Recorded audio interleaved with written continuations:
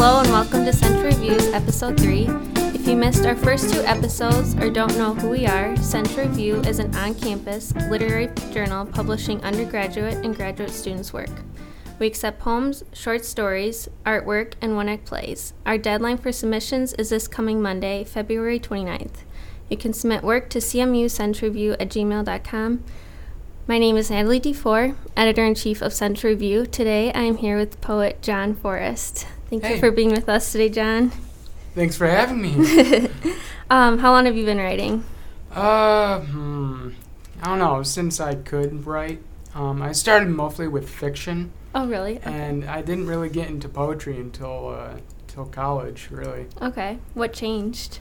Really, my professor, Robert Fanning, here at Central, he really got me into poetry, which I never thought I would do ever, because I'm more of a storyteller, and I didn't know I could incorporate stories within poetry, which so happens I can, which is very, very nice. Yeah, that works out well.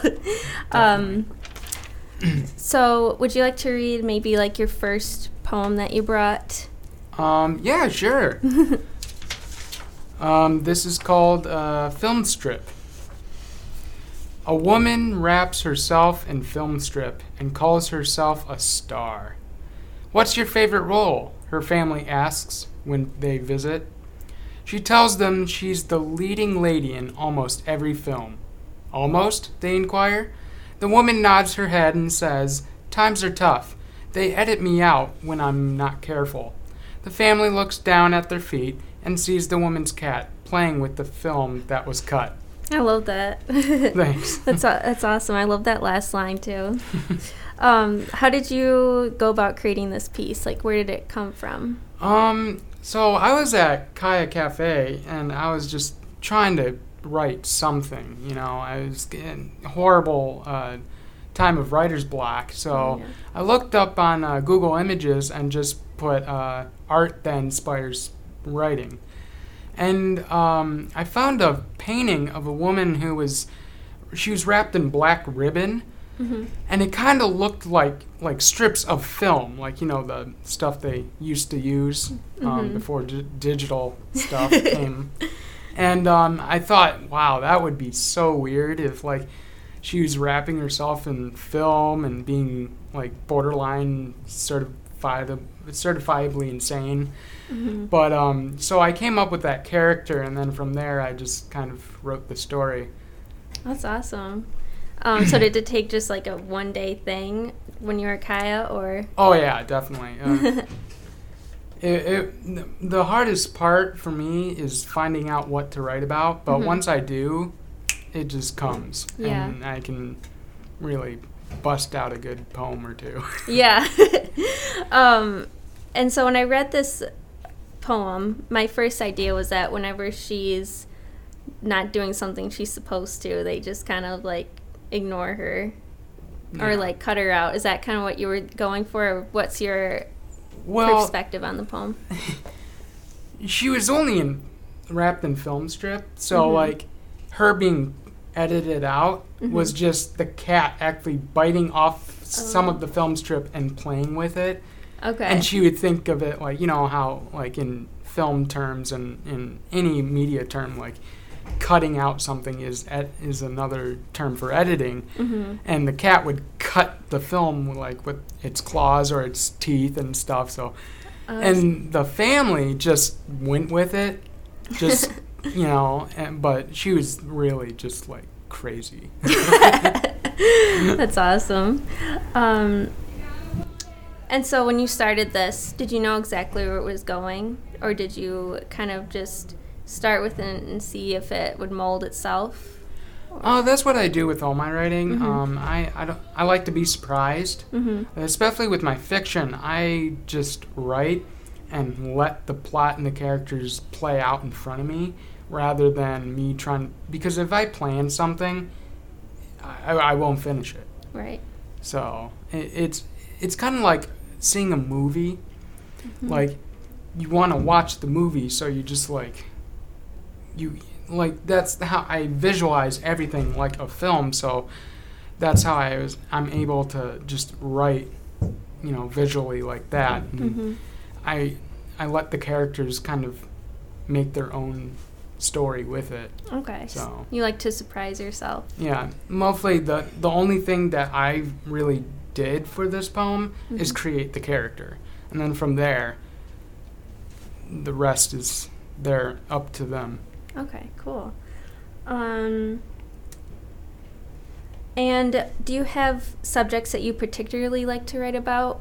Or I know you said they kind of come out of your imagination, but it's very, I don't know. I don't have a set, like, not genre, but I don't have a set, like, thing I like to write about. All I know is that it needs to be weird.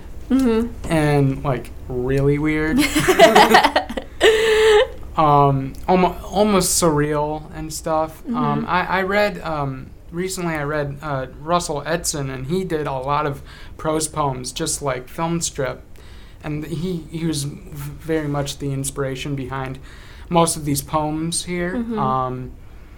He's just that, like, it's that kind of, like, weird, like, Twilight Zone type surrealness that still had some realism to it. So you're like, I could see this happening, even though it shouldn't be happening. And that's what I want to get through my poetry, because I have such a vivid imagination that, like, it's just it's out there. That's great. And would you say that that's a writer who inspires you to write, or are there other writers who you look up to? For poetry, he's definitely probably the only one that I would. There's others that I've read, but he's the biggest. Like, he's really the biggest one. And the thing is, Fanning was the one that suggested the book to me, Tormented Mirror. And when I was reading that, of course I had to read it for school, but when I was reading it, I'm like, this is perfect. Yeah. Because he was incorporating story and into his poetry. And since I'm more of I recreationally still write more fiction than poetry, but, like, he brought the two worlds together, and that, like, got me like, oh, yes, I can do this now. That's great. And what was your first poem about, and why did you write it? My first poem ever? Do you remember? The first one I wrote was called, it was in elementary, so bear with me. Okay. Second grade. It was Gooey Louie, and it was just a limerick where it was just nothing but rhymes. Because all that, a second grader, the only thing that they think poetry is just straight up rhyming. With Dr. Seuss, that was the first poet you ever would read. Right. In the general sense. And so it was, I don't even remember. It was like Gooey Louie had a house and he had a mouse, and I don't know. It was just, it was the most standardized rhyme scheme ever, but it was still weird. Yeah. Like, I've always said the weird factor. It was just, with college, I had formal training in actually making better poems, let's be honest.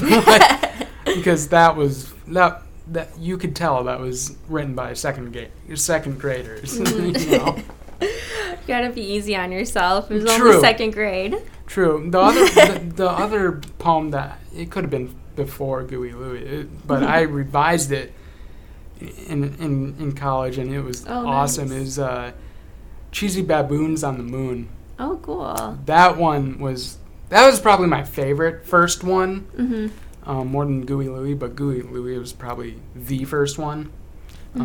Why I wrote it, I was just, I don't know, I was trying hard. Was it like an assignment, or were you It was an assignment. We were supposed to, like, make a booklet full of poems that we'd write ourselves, and then we'd illustrate for those. Okay. And you know, I just illustrated something and then made a poem with it.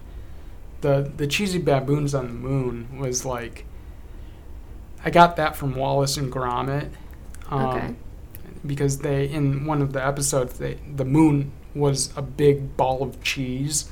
So that's where I got like, oh, so like, what if baboons like would throw cheese at each other on the moon? Oh, cool. It was just one of those more surreal things that, Mm-hmm. you know, a lot of people are just like, what? How do you, what? How is this possible? Yeah. I really like those titles, though. Thanks. That's cool.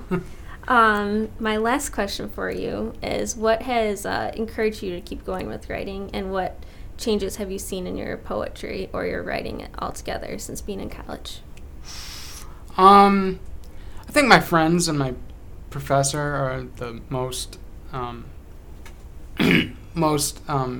ones that help me like keep going, you know. Mm-hmm. Definitely Emily Way, who I believe you had on last episode. Right. She's one of my good friends, and we usually would, well, last semester when we had more time, we would meet at Kaya and just read poetry and try to think of, you know, write poetry ourselves together. And Nice. that's the best that anyone writing poetry can do, especially after graduation, like keep in touch, Mm-hmm. so you can, you know, like share each other's poetry and, you know, keep going.